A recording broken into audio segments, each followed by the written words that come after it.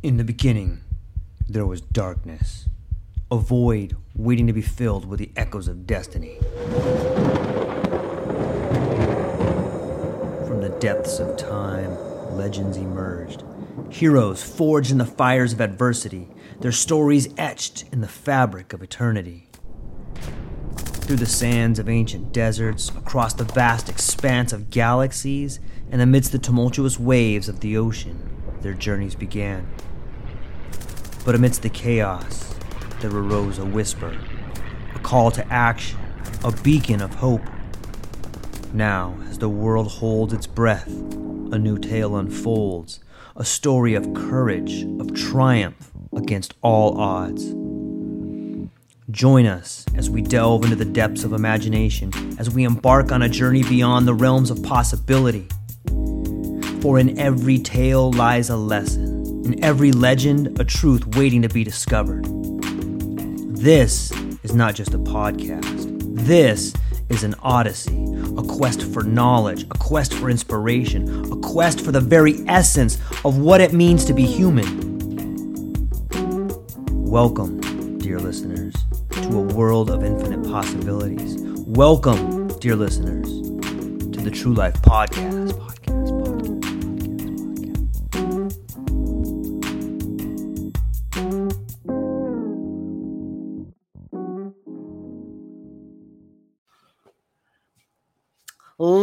Ladies and gentlemen, welcome back to the True Life Podcast. I hope everybody's having a beautiful day. It's Friday. It looks like we made it.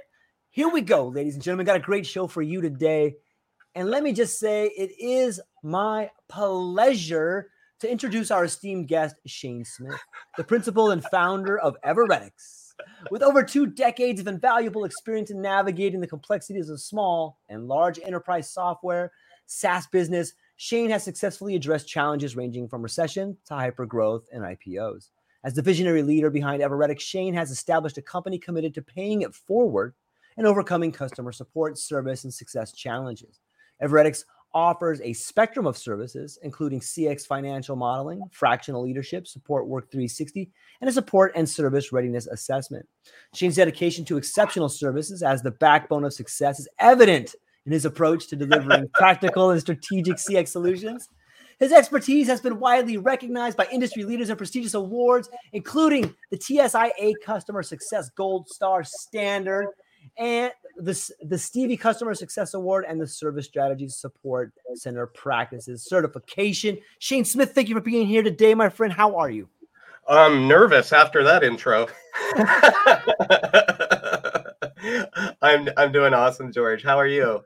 I'm well, thank you very much. And it's nice to be here. And I love conversations where I get to speak with people who get to teach me things. And you and I were just talking briefly before the show. What an amazing time we live in, and how successful things can be if you're willing to take a different approach. Yeah, think about things more broadly, right? And be okay with learning something new or thinking different about a problem, and I personally feel like that's where the magic happens. If you want the same result, do the same thing everybody else is doing. And we saw how that worked out in 2023. So yeah, at least in SaaS tech world. But yeah, it's an interesting world, though. Software as a service. Like, how did you find yourself in that aspect? Oh my Lord. So a little bit, I guess, about me, George. Sure, please. So I was born a geek, a nerd, back before it was cool to be a geek and a nerd. So we used to, call it propeller heads. My God-given gift was software programming. So I was first published back in the days. For some of your viewership, there used to be magazines that we would buy, and you would have to type in the codes, and you had a special program, and it would tell you whether or not you typed in the line exactly right. And you'd go through pages and pages and pages of this. So I was first published in one of these magazines when I was in 5th grade, and kind of stuck with that. And it was when I say it was my God-given talent, it's the only talent. It's not transferable to languages. I passed Spanish with a D minus, Spanish 2 in high school with a D minus, and a promise to my Spanish 2 teacher that I wouldn't take Spanish 3 based on class participation. I have never worked harder in my life in a class than Spanish 2. So it's not transferable, but computer languages were really, really easy. So went to school, joined the Air Force, actually targeted ICBM missiles. Wow. But again, just all software. Got out of the Air Force after a great experience, by the way. So got out of the Air Force, did some consulting, and there was a company that called BEA Systems. Everybody wanted to work at BEA Systems. And I would have pushed a broom, I would have done the toilets at BEA Systems, up to and including taking a support job. So I went from a Java architect at the time, and we were in Omaha, Nebraska, and we moved to Boston, which was near where I grew up anyway. And I took a support job, and at my dream company, right? And it was amazing. And it didn't take me very long after working there to realize that I was probably in the right place in the support job or in the hierarchy based on just the brilliance that this company had employed with them. And I did that job for a support job for 6 months. And at the end of that 6 months, I would have rather done the toilets or pushed the broom up to and including taking a management job. So this is the kind of my big inflection point for me. I was dealing with a customer escalation, and it was a kind of a gnarly one as a support engineer. And on Friday, I was a support engineer. And then over the weekend, I became a manager because I went to the dark side and took that opportunity. On Monday, I came back into the same exact customer escalation. And the customer treated me so nicely, unlike what they had done, the week prior. And I didn't change that much over the weekend. Right. It was basically the same human.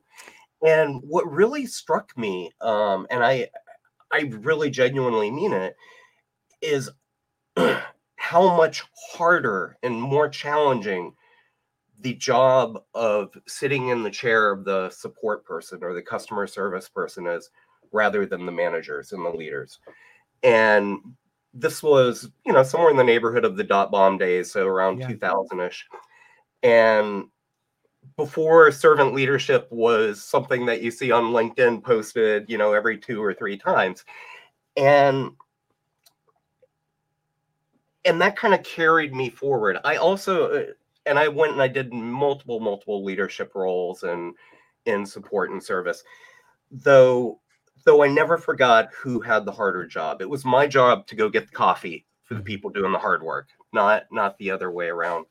And then something else happened to me, and I was reflecting on this with somebody else, I think last week. I essentially hit Powerball. So I have a story unlike most people do, where I can go through my career, including all the way back down to like the Air Force days. I have never, ever, ever had a bad boss. Okay, I had one briefly. And we saw how that worked out. However, I've probably worked for 40 people, throughout my career, and every single one of them have just been fantastic mentors and coaches to me. And so when we talk about Everetics and paying it forward, I've had most of the support roles.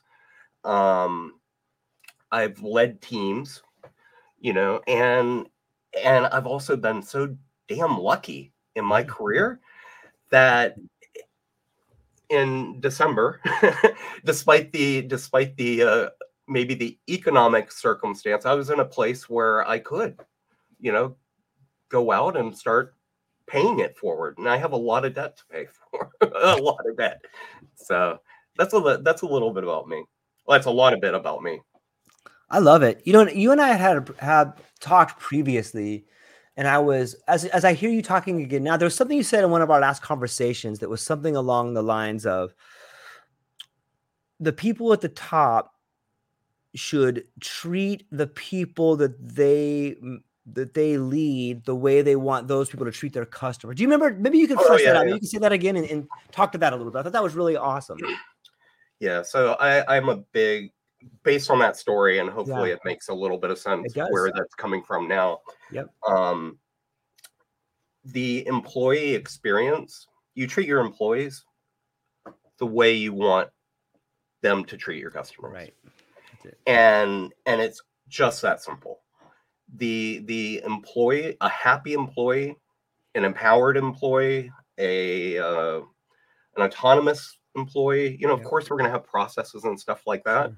And I'll share a story to kind of put a pin on this. That's it.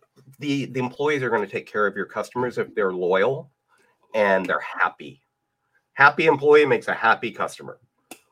That's the rocket science. So back in the 80s, there was a movie called E.T. or The Extraterrestrial, and they nailed it. Despite all the bad things that we did in the 80s, E.T. got it. Be kind.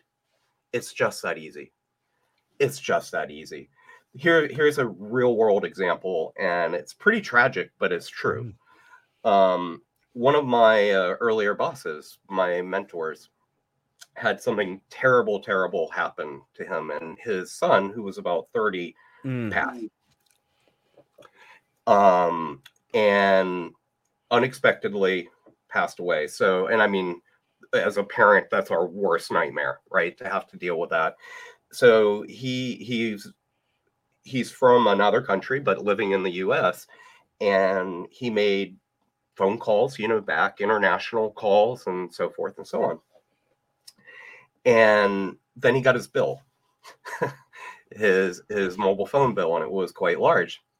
So he called the phone company just to kind of audit through it. Didn't want anything.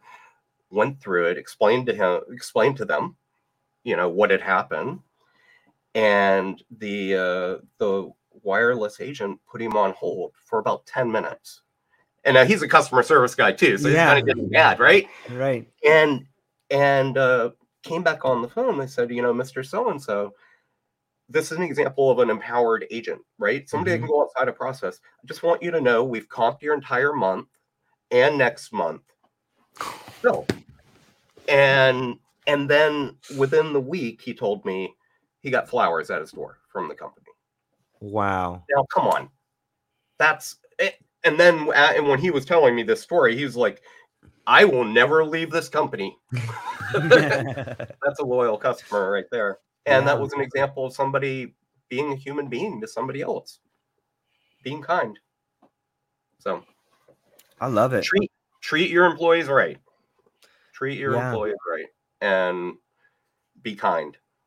That's the rocket science. How do you think that mobile company is going to be able to pay their shareholders, though? They're doing they're doing very, very well. It is I can't name drop, I guess, but I know it's the biggest wireless company in the US. Yeah. I love that story. And I hope the people listening are affected by it. And it's amazing how an act of kindness like that can be contagious, not only for the people that the conversation is between, but for the workplace environment. When they start hearing about that and start understanding, wow, I feel great about this. Kind of like being here now, and it just pays these empathy dividends that radiate outwards and make things a little better. Too often we hear the opposite side of that, where I work for a large multinational corporation, a giant brown truck delivered packages. And the level of dehumanization on some there, where you go in and you have to walk this barbed wire fence, and then you have to go through this metal detector in case you're stealing something or bringing in a weapon. And then you go into the office and your name has like an equal sign by all these numbers, and then there's a minus by this number, and then you're pulled in because, hey, we don't think that you're really getting measured by these variables the right way. And just the level of like, hey, you realize that my kid was sick yesterday? Like, that has never even entered into the equation. That's and right. it's palpable in there sometimes. Like Yep. people may not know that, but in a lot of warehouses, there's fights. People commit Oh, yeah. suicide. There's Oh, yeah. accidents. There's injuries, and those too are contagious on another level. And by the time that emotion radiates to 8,000 miles away to a guy in a boardroom, it's like that number is easily replaced. So it's sometimes it feels like it's being worked against us. Do you see this landscape changing, or maybe those are two different methods, or how do we get to be more like the first example and less like the second example? Yeah, it's a really interesting question, and this is unscientific, but it's my opinion. What I've seen, especially in technology and SaaS this year, obviously budget constraints, right? We're in the official not recession right now. And what I have experienced and what I've seen and what I've coached some clients on is the backside of a RIF or a reduction in force means there's less people at the company to do the same amount of work, usually, right? And I have a client.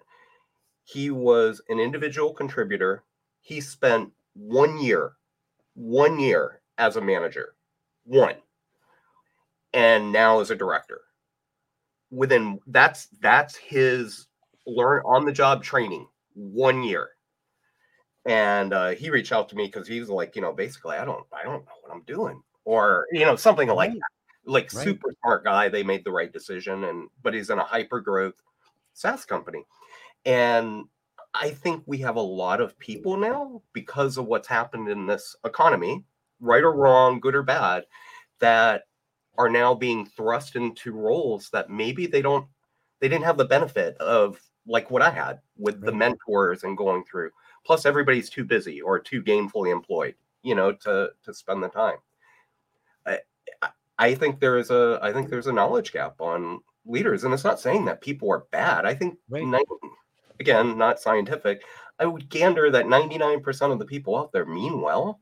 They want to be kind, however, they haven't had they're learning on the job, or they're being stressed by somebody as well. I think there's two sides of the equation, and like a benefit of the doubt goes a long way, I think, in that regard. So how do we get closer to that? Let's give the leaders some support too. It's not all about, it's mostly about our employees, but it's a little bit about our leaders as well. Like, let's help them. Again, 99% of them want to probably be good. Yeah. Maybe you just don't know yet how. Yeah. I don't know. It's an interesting, conundrum, I think, that we're in. But yeah, I see it shifting. I see the idea of mental health is really beginning to find a foothold in corporations and places, whether it's retreats or whether it is having a mental health committee or a mentor committee there. And, there really is becoming places where people that if they have a problem, they can go to other employees, or maybe they have a certain manager that they like that they can turn to that's really wanting to help them solve the problem rather than be productive, or maybe getting them to solve the problem equals much more productivity. There's a novel idea. Look, if we can make our relationship better, everyone's going to be more productive. Like, that's a pretty good way to look at it. And I see it kind of shifting. Do you kind of see the landscape shifting? It seems like a lot of the books that were written in 2000 around that time were like, the opposite of good is great. And like all these books that were like, you got to scare everybody, man. And people respond to intimidation, not love, but that seems to be shifting now. It's funny you bring up Jim Collins' book, Good to Great. That's one of my favorites, by the way. I had a mandatory book list when I brought in managers, and that was one of the 3 books on there. Leadership, Self-Deception, Good to Great, because that's the way that the world kind of thinks about things still. Yep. So, don't bring a knife to a gunfight. Read the book, so when somebody says, wrong seat on the bus, you know what that means. right? What's the other one? Leadership and self-deception, good to great. Oh, and now discover your strengths. Mhm. Those were the 3 requirements. We can't even go on till you've read those 3 books. But do I see it shifting? Honestly, no. I don't. I think people want to be good. I think people innately want to be good. Nobody goes. There might be a couple, but most people don't go home and want to, somebody else to die in a fire or something like that. Though in this constrained environment, it's a pressure cooker. It's a Yeah. pressure cooker. And it is for the leaders too, you know.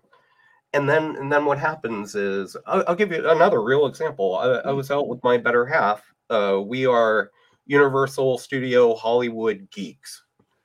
So we go there probably every other week, by the way, because of their customer experience. It's amazing. Can't promote them enough. So we were there, and this is kind of like our recharge time. Mhm. So we're there, just she and I, and she gets an email on her phone. It's a Saturday, I don't know, like 10 o'clock in the morning, 10:30 in the morning, from her C-level executive. No description, meeting Monday morning.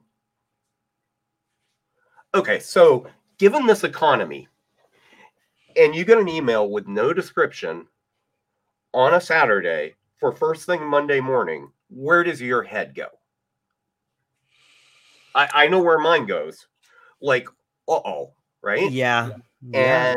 And she was terrified the entire weekend. Now Monday morning came around, and we're all braced and ready.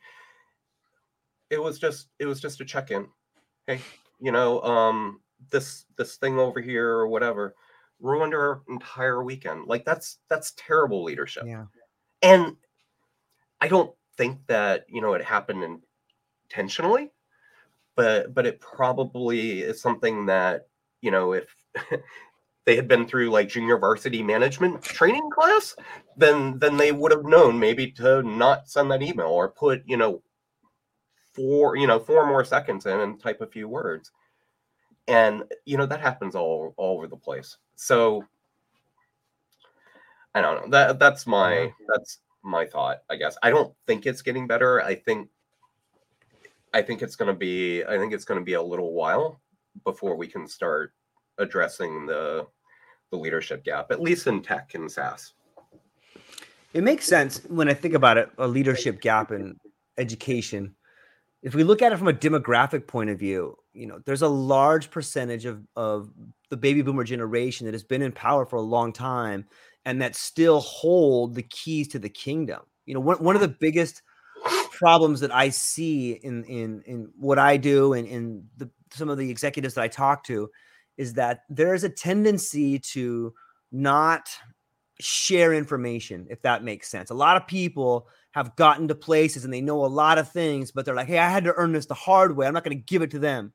And I think in some ways that really hinders the next group of people, because are they going to learn what you learn? Why don't you want to share? Is it because you're afraid that you're losing an edge, you're losing your spot, or they're not going to learn things the right way? But maybe we could speak to this idea of withholding information. Like that's a pretty big one, right? Yeah, well, I think it's kind of ironic. I'm going to call you out on this, George. Okay, please. You kind of made fun of good to great a few minutes ago, and I think good to great exactly talks about the levels of leadership, right? And to use another tragic example, I'm pretty sure Apple is one of, if not the biggest successful tech company in the world, right? And Steve Jobs died. And he passed, and now Tim Cook runs Apple. And I don't think they missed a beat in the process. So sharing and imparting knowledge. If you're being a great leader, you are setting yourself up to be replaceable. It's not about you anymore as a leader. It's about your team. It's Right. about your people, your humans, that are relying on you. And you, I have seen it, and as far as harboring that knowledge and locking onto it, and when I've had employees bring it up or say this, flippantly, you're fired. If you're going to harbor that knowledge, you're not helping the tribe. Yeah. Right. And at that point, you're better not just leave. We'll figure it out, and then the tribe will all know it.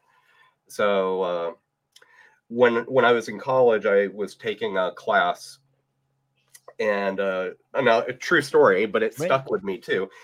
A Pascal class, and the professor recounted a story. I don't know if it's true or not, but I know that he did recount the story. This part's true, where in a corporate world, so this probably would have been the 80s, there was a software engineer that was writing code, doing this program. Program comes out great, looks good. The boss looks at it, and all of his variables are named after mythical gods, right? And the idea is you should be able to show code, and humans that don't do it for a living should be able to look at it and at least make sense of it.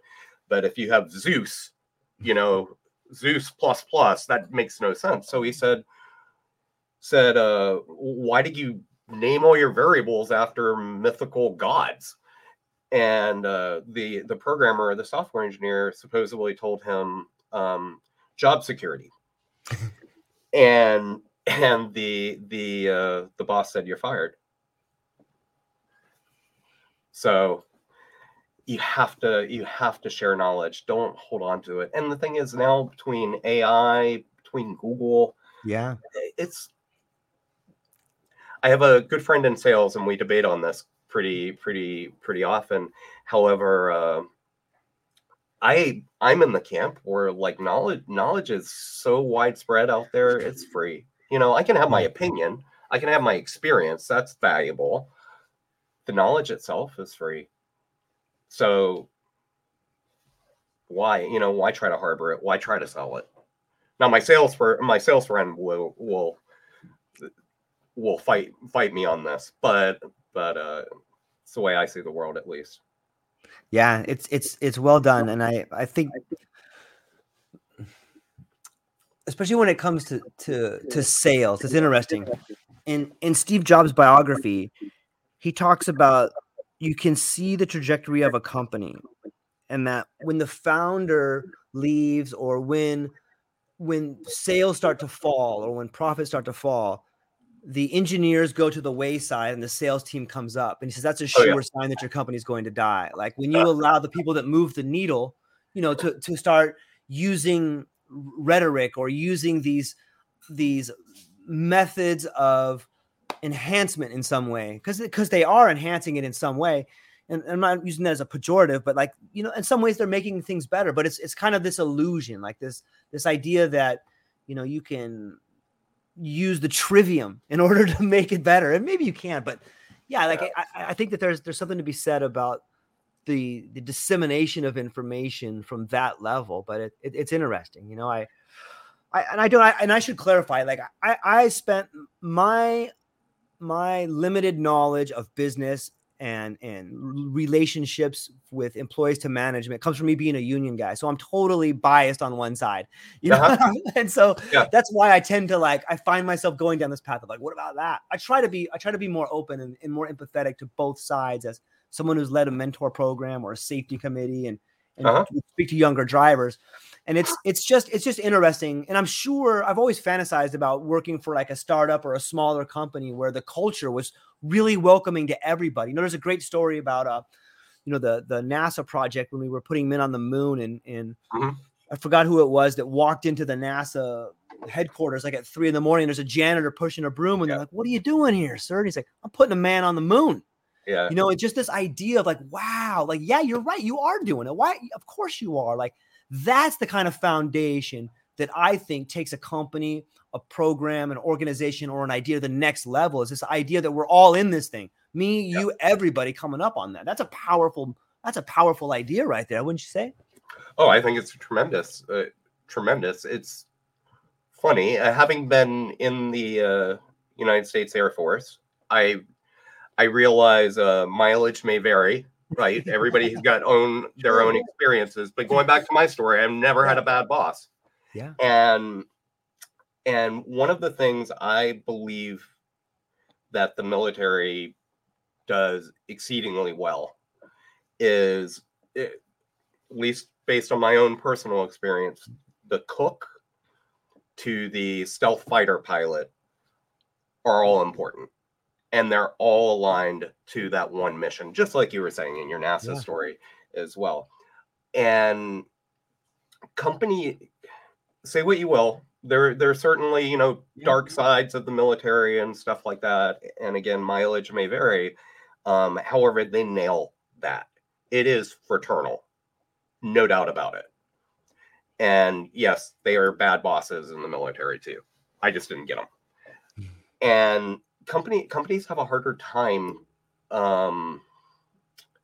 emulating that. And make no mistake, right? If any of your listeners out here are at work and you think it's a family, make no mistake, business is not family. You can have friends there, but business is business, and hopefully it's a happy place. However, you don't riff your son or your daughter from your family, right? Yeah. I wrote a post the other day on LinkedIn where I said, I've got to come clean. I laid off my 10-year-old on Friday. He was on a PIP and he jumped over the soccer ball and the other team scored, so we had to let him go. Yep. You don't do that. That's the ridiculousness of kind of the corporate culture and where we are at right now, in my opinion, where it's not family, yo. Yeah. It's not. So make it a good place. Build congruent relationships and understand a business is a business. It doesn't have to be a bad thing, right? And relationships are important. For crying out loud, I met my wife, at work. So those things happen, but business is business. And I think from my perspective, George, I have spent a lot of time, and perhaps this is something that I learned too late. Yeah. In the tech and the business world is financials. So there are a lot of impassioned customer service leaders out there, hearts of gold. And there's statistics here, like I've got them all written down, or at least a lot of them all written down here. We all know, I think we know innately, like a happy customer is like, that's a good thing, right? Happy customers, like they're probably going to buy more or stay longer or any of that kind of thing. And the statistics go on and on and on that prove that. Here's the problem though. CFO, who I'm sure probably understands, and because they're also a human, understands these statistics, they have a budget sheet. Okay, so what the question that leaders, including myself, have been asked is, okay, if we give you $70,000 to go hire somebody, how does that affect this number? And we go, yeah, but customers will love us. And no, that's not a number. That's not a number. Right. And what has happened this year in particular is there are some financial, they're not all good, but there are some financial guidelines and rules that the people that are funding companies with, they had to follow. And the result of that was cuts. And people weren't able to communicate back. Like, if I had that extra headcount, then actually my OPEX goes down and my GRR is going to go up by, 1%. And by the way, I'll put that in numbers for you. That's about a $50,000, uplift. Does that make now? Is that a good thing? Heck, that $70,000 headcount now actually is only about $20,000. Maybe that's a good decision. right? But support and service leaders typically will gloss over and shut down when you start talking about financials. So in my consulting business, Everetics, one of the things that I did purely out of frustration, to be honest, was there are some, it's a game modeling system, and somebody had showed it to me, and I was like, geez, I bet I could put financials in there. And so I had to go back because, you know, people are very strict and there's statistical rules. So I had to go back. Didn't want to do it, but I had to relearn statistics from college, and took the industry statistics out there, and we built a financial model that looks at customer satisfaction, that's statistically sound, and really empowers a support leader without having to do the statistics class or whatnot, to actually see dollars and cents in their decisions and be able to present that to a CFO or a CEO when they're making the hard decisions. If I put $1 into this, what's going to happen? We have to be able to answer that. We have to be able to answer that. And we're fairly terrible at answering that question. So sorry, I got on a little bit of a tear there, but you can't bring a knife to a gunfight. and or you can, but you know what's going to happen. So stop, learn the business, read Good to Great, so you know the foundation of at least a lot of, you know, the 50, 60-year-old CEOs out there, because that's what they had to read when they were growing up. So you know the vernacular, you know the language, and then it's not about being right or wrong. It's about understanding your perspective and being able to communicate with others effectively. So learn their language.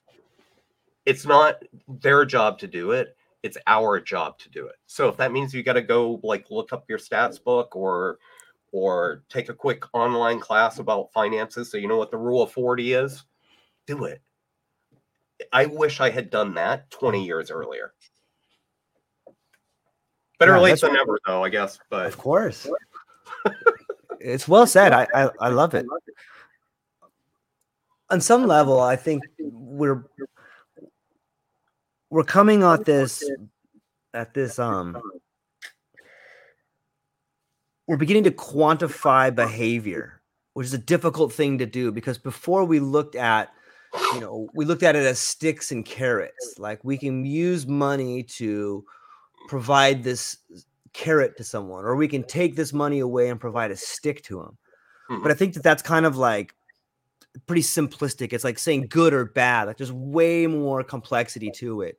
And what does it mean when we look way down the line and we see a happy customer who will always be with the company? Like, what is that worth? Well, we don't have the research. We don't thoroughly know. So it kind of gets thrown out of the lab as a subjective idea. Well, that's subjective. We can't measure that. We can't contain it. So we're not going to talk about it. But it seems like over the last few years, we're really beginning to see, terms like customer behavior, and it's interesting to put emotions into money and see this kind of thing moving forward as not separate, but together. Like, wow, yeah, the end result of the customer's behavior will translate into X amount of revenue in 4 years. Like, that's a pretty... We have to identify that. Yes. We have to. And we don't... Customer experience people generally are not your mathematicians. Yep. There are some exceptions out there, which is really awesome when you meet them, but they're not. And that part of the conversation, we end up being the person that did bring the knife to the gunfight, and I'm sorry to keep sharing stories, but let me share another one with you. This is very true because it involves me, but my wife and I, we shop at Walmart Neighborhood Market. So in the US, Walmart, renowned for their great customer experience, also has a grocery store that offers about the same level of experience. I'm being very sarcastic.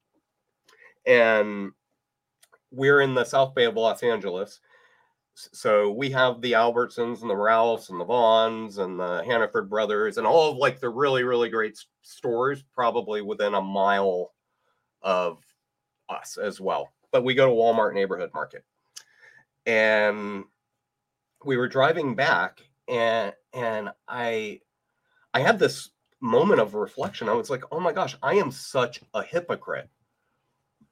I am on LinkedIn too many hours every day talking and expounding about the customer experience, and I'm driving back from freaking Walmart Neighborhood Market.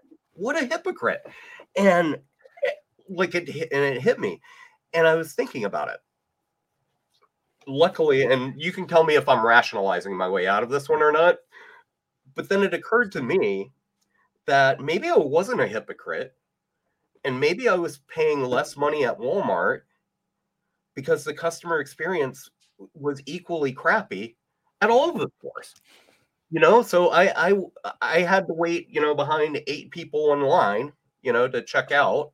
I could have went to Alberts and paid more for my food and still waited 8 people behind in line, right? There was no difference. So I'm not completely stupid. I'm going to go spend less money for the same experience.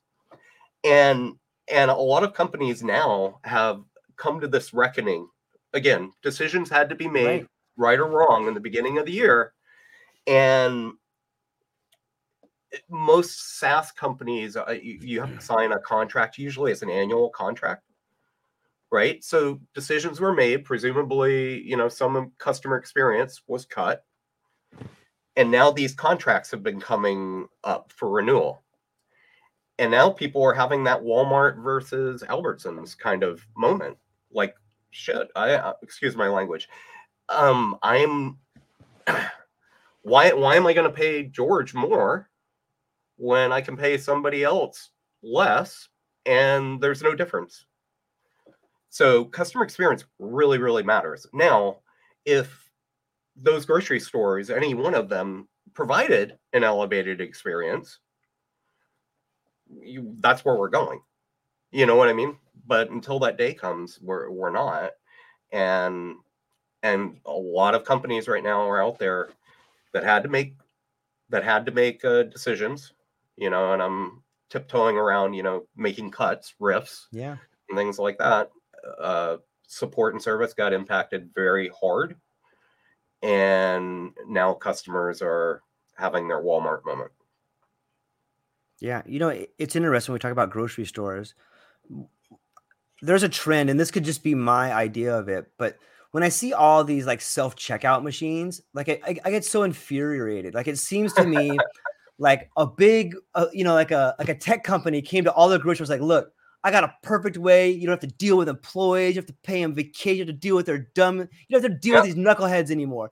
And you get to keep all that money for yourself, man. It's going to be so awesome. You're just going to go right over here. We're going to train people to do your job. We're going to train these monkeys to do all the job your employees do. Isn't that great? It's going to be so awesome for you.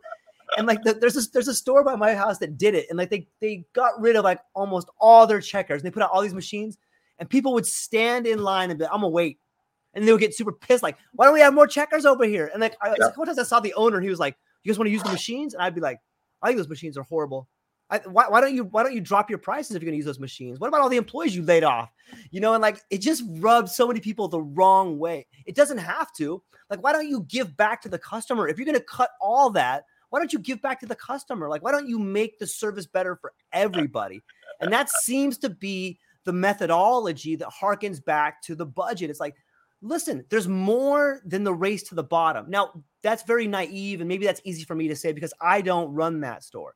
I don't have to deal with the budget. And so it's super easy for me to say that. And I'm trying to be empathetic there, but it seems like it could be a win-win. Like, couldn't you drop some prices, or couldn't you have some sort of specials, or couldn't you have one day a month where people use the machines, or you could set up something around it so people could feel like they're part of it instead of just, we're taking it all for us now. You know what I mean? Is that too crazy? No, it's not crazy at all. It's a pretty common viewpoint too. The thing, when at least from my expertise, my experience in SaaS companies, when you start competing on price, you lose. Yeah. It very few companies are a Ryanair or similar kind of things like that. Right. Competing on price is a fool's errand. Don't do it. Then your story also reminds me a lot of kind of the debate, discussion, discourse going on in this year, around AI. Yeah. Around AI. And I have very passionate mixed feelings. I think there is absolutely like a good place for AI. Make humans better humans, better, faster, quicker humans. Although maybe you can tell me if you feel differently. I have never had a non-allergic reaction to a chatbot when I needed support or service. I'm always like, oh crap. I've gotta do this. Like, oh, I hope it works. Okay, how do I get to a human? How do I get to a human? And a lot of companies, it's the equivalent of, hey, cut Sally Sue, cut Joe Snuffy. Here, put a chatbot in there. Customers are like me, I think. Check my consensus bias a little bit, but I think are like me and are like, oh my god, I don't want to do this. Anything but this, please. Mm-hmm. Oh, you don't have a chatbot? I'll go over there. I'll go over there and give you my money instead because you have checkers. Yeah. Yeah, it's interesting. And on some level, I think that those signals can get mixed. It's like, look, we're saving money. Are you, or is just no one want to deal with your stuff? Especially when it comes to healthcare. How many people hang up the phone because like, you know what? I can't even deal with this right now. And they're like, look at that. You're saving all kinds of money, but you're also destroying your service at the same time. Like, it's interesting to think about. I think we'll figure it out. I got to think that, you had mentioned that the opinion that I gave about checkers seems to be pretty common. And so the feedback has to be there. How long can you sit in your store and see customers lined up to wait for that one checker and be like, this is ridiculous. And how many of those people start going somewhere else? It must be a very interesting predicament for someone who sees the potential rewards of saving so much and the potential of what it could be versus what's actually happening. That gets us back to human behavior. There's got to be a line in there somewhere where like, okay, this is not working, but it works in Japan, man. It works there. Why doesn't it work here? How do you think the checker with 9 people in line feels? Horrible. They're stressed out of their mind. Like, this is ridiculous. I can't do all this. Yeah. So, I mean, are they going, if you go back to like our initial thing, taking care of your employees, right? They're going to take care of your customers. So what's going to happen? Yeah, they're going to lose them. So there are a lot of overlaps between, the customer experience and finance and employee experience is ginormous in my mind. But, I would leave the audience with a few things. Like one, please don't bring a knife to a gunfight. Learn about finances. Ask. I've never had a CFO say, no, I won't explain this to you. Yeah. If you don't know something, learn about it and ask somebody, and it's okay. Employee experience is the enabler for amazing customer experience. Yeah. So treat your employees the way you want them to treat your customers. And if you do that, your employees are going to treat your customers even better. And then lastly, customer experience matters. Think of the Walmart story. Put yourself in those shoes, or think about a time that you've discontinued a service and you've went somewhere else and ask yourself why.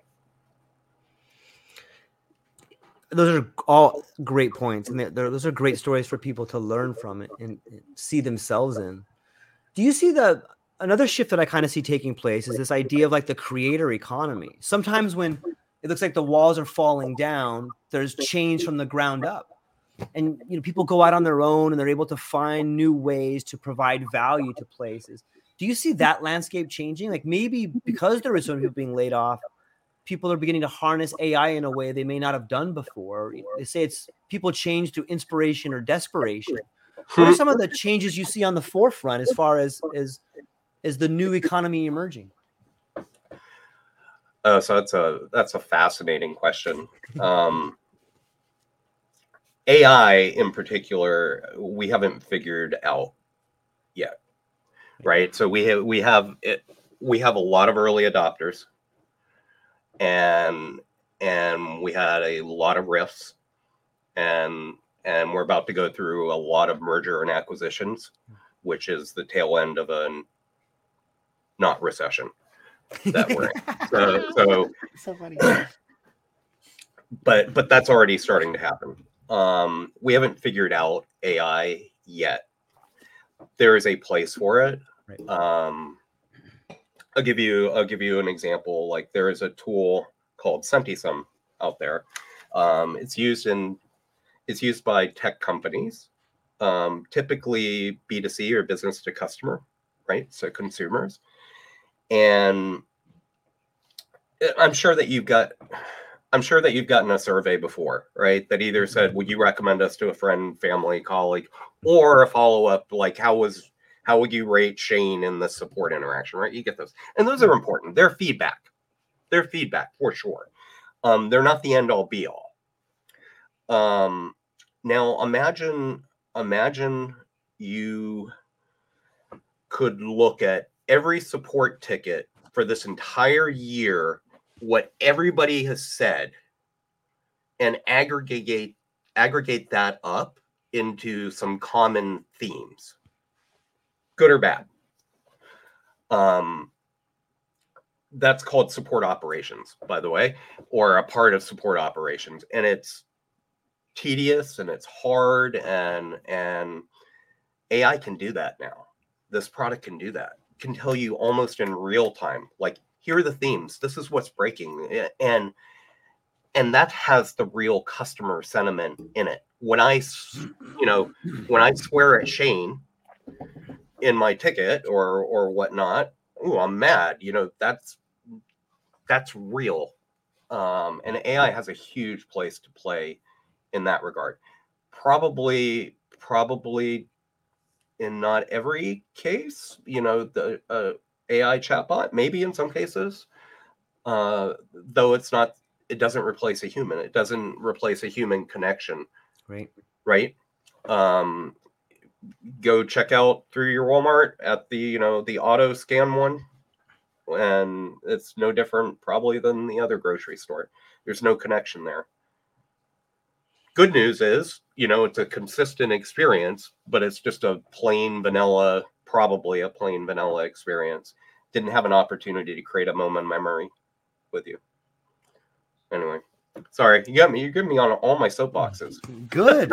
That's interesting.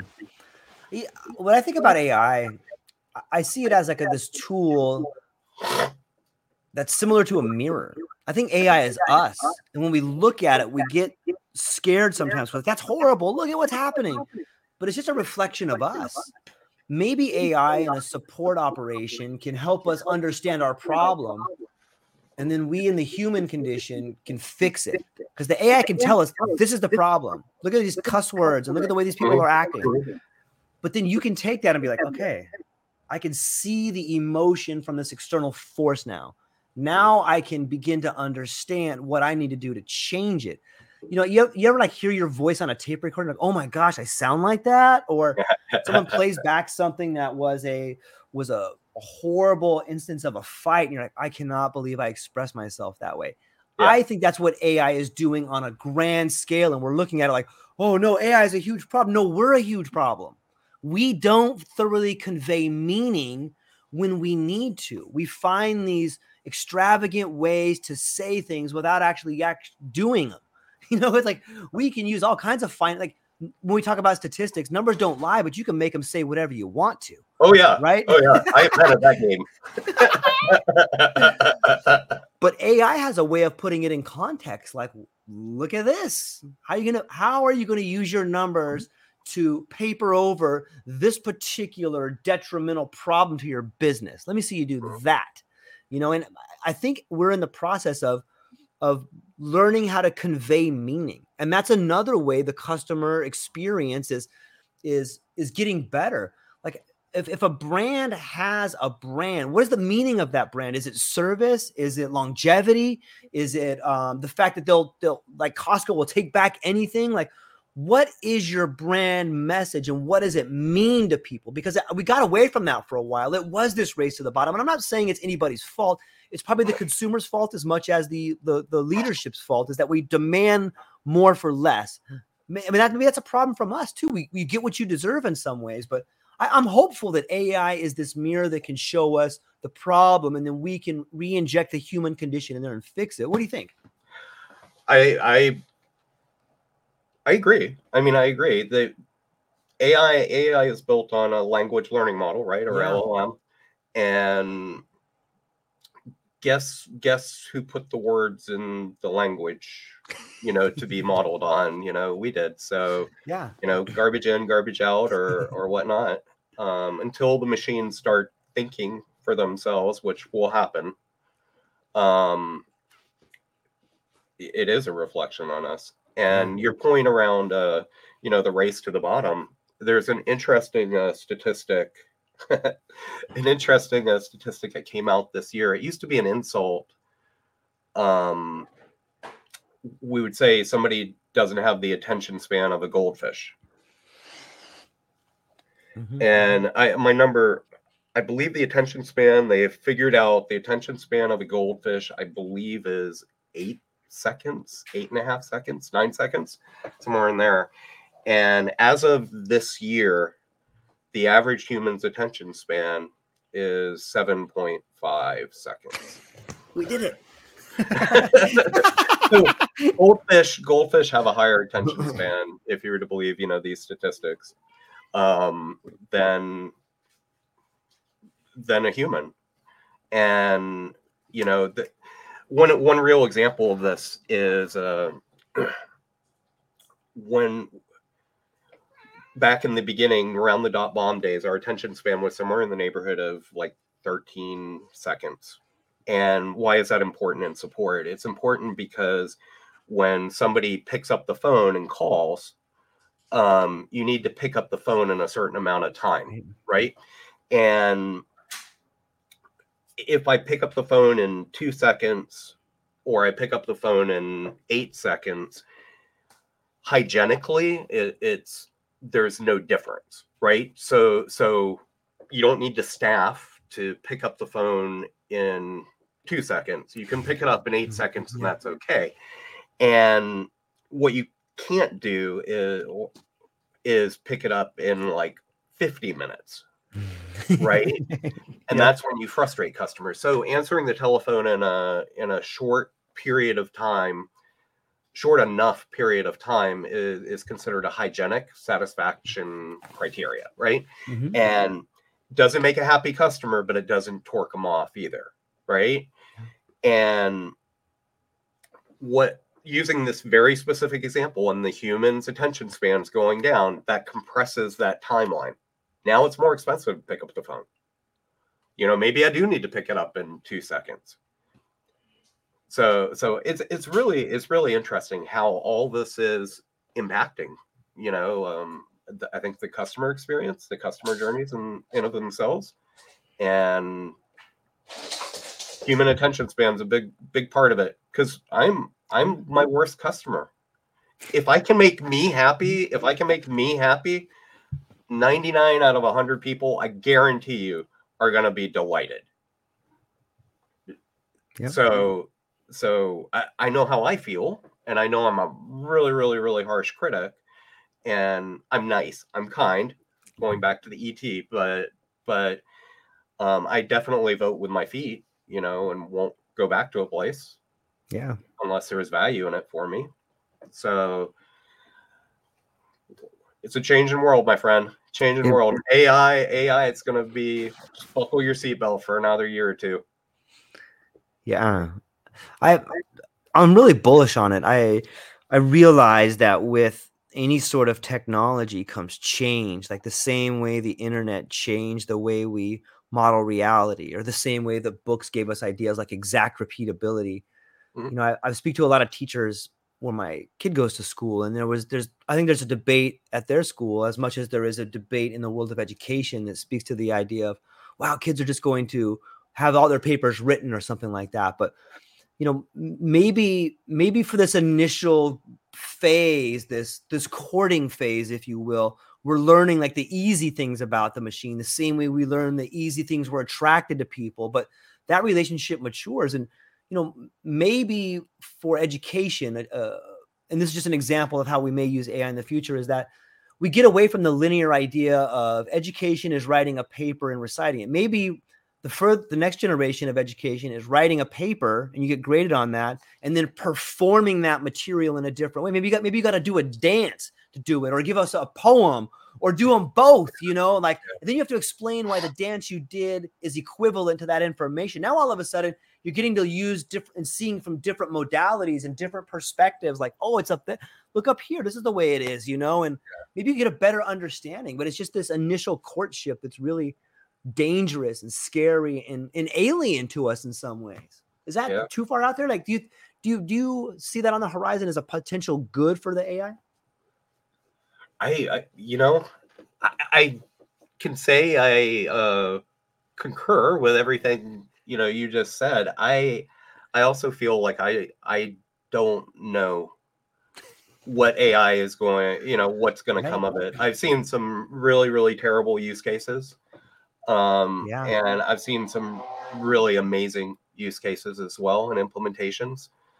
Um, I use it for some things. Like if I run into a problem on my website or a plugin that needs to be something like that, Chat GPT is like hands down, like, holy cow, way better than Google. But I would never ever write a post on LinkedIn and put it up there. And I can smell them like 2 blocks down and 1 over, you know, the ones that do use it. They're awful. They don't connect. And so I think we're going to figure it out as we go. I hope it goes okay. Yeah. Yeah, it's a really interesting question. Probably not the answer you wanted, but Of course it is. It's a beautiful answer. I love learning, and I'm hopeful that it teaches us more about, on some levels, I wonder, does AI have a culture? Like, you know, if you look at the Western culture, where we seem to focus on, you know, our family structure is we tend to separate the family. Like, the old folks go to an old folks home, the kids go to school, and then the parents go to work. But we all go these different ways. And like in Eastern culture, the family unit is much more tighter. You know, now I'm wondering if, on some level, does AI have its own culture? You know, is it the melding of two cultures together? I go way out in the woods, man, when I start thinking about it. Like, what does that mean? How does it change? Maybe it's an agent of change for culture, you know? And it's so fun to think about. And it's such a powerful technology. And I feel like we have this incredible tool in our hand, but instead of using it, we're trying to figure out the best way to hold it. Like, I think you should put 2 fingers here. Nope, put one over here. But hey, how about we start using this thing to see what happens, man? Yeah. Pretty cool. Cool. It's gonna be interesting. Buckle your seatbelt for sure. I think so.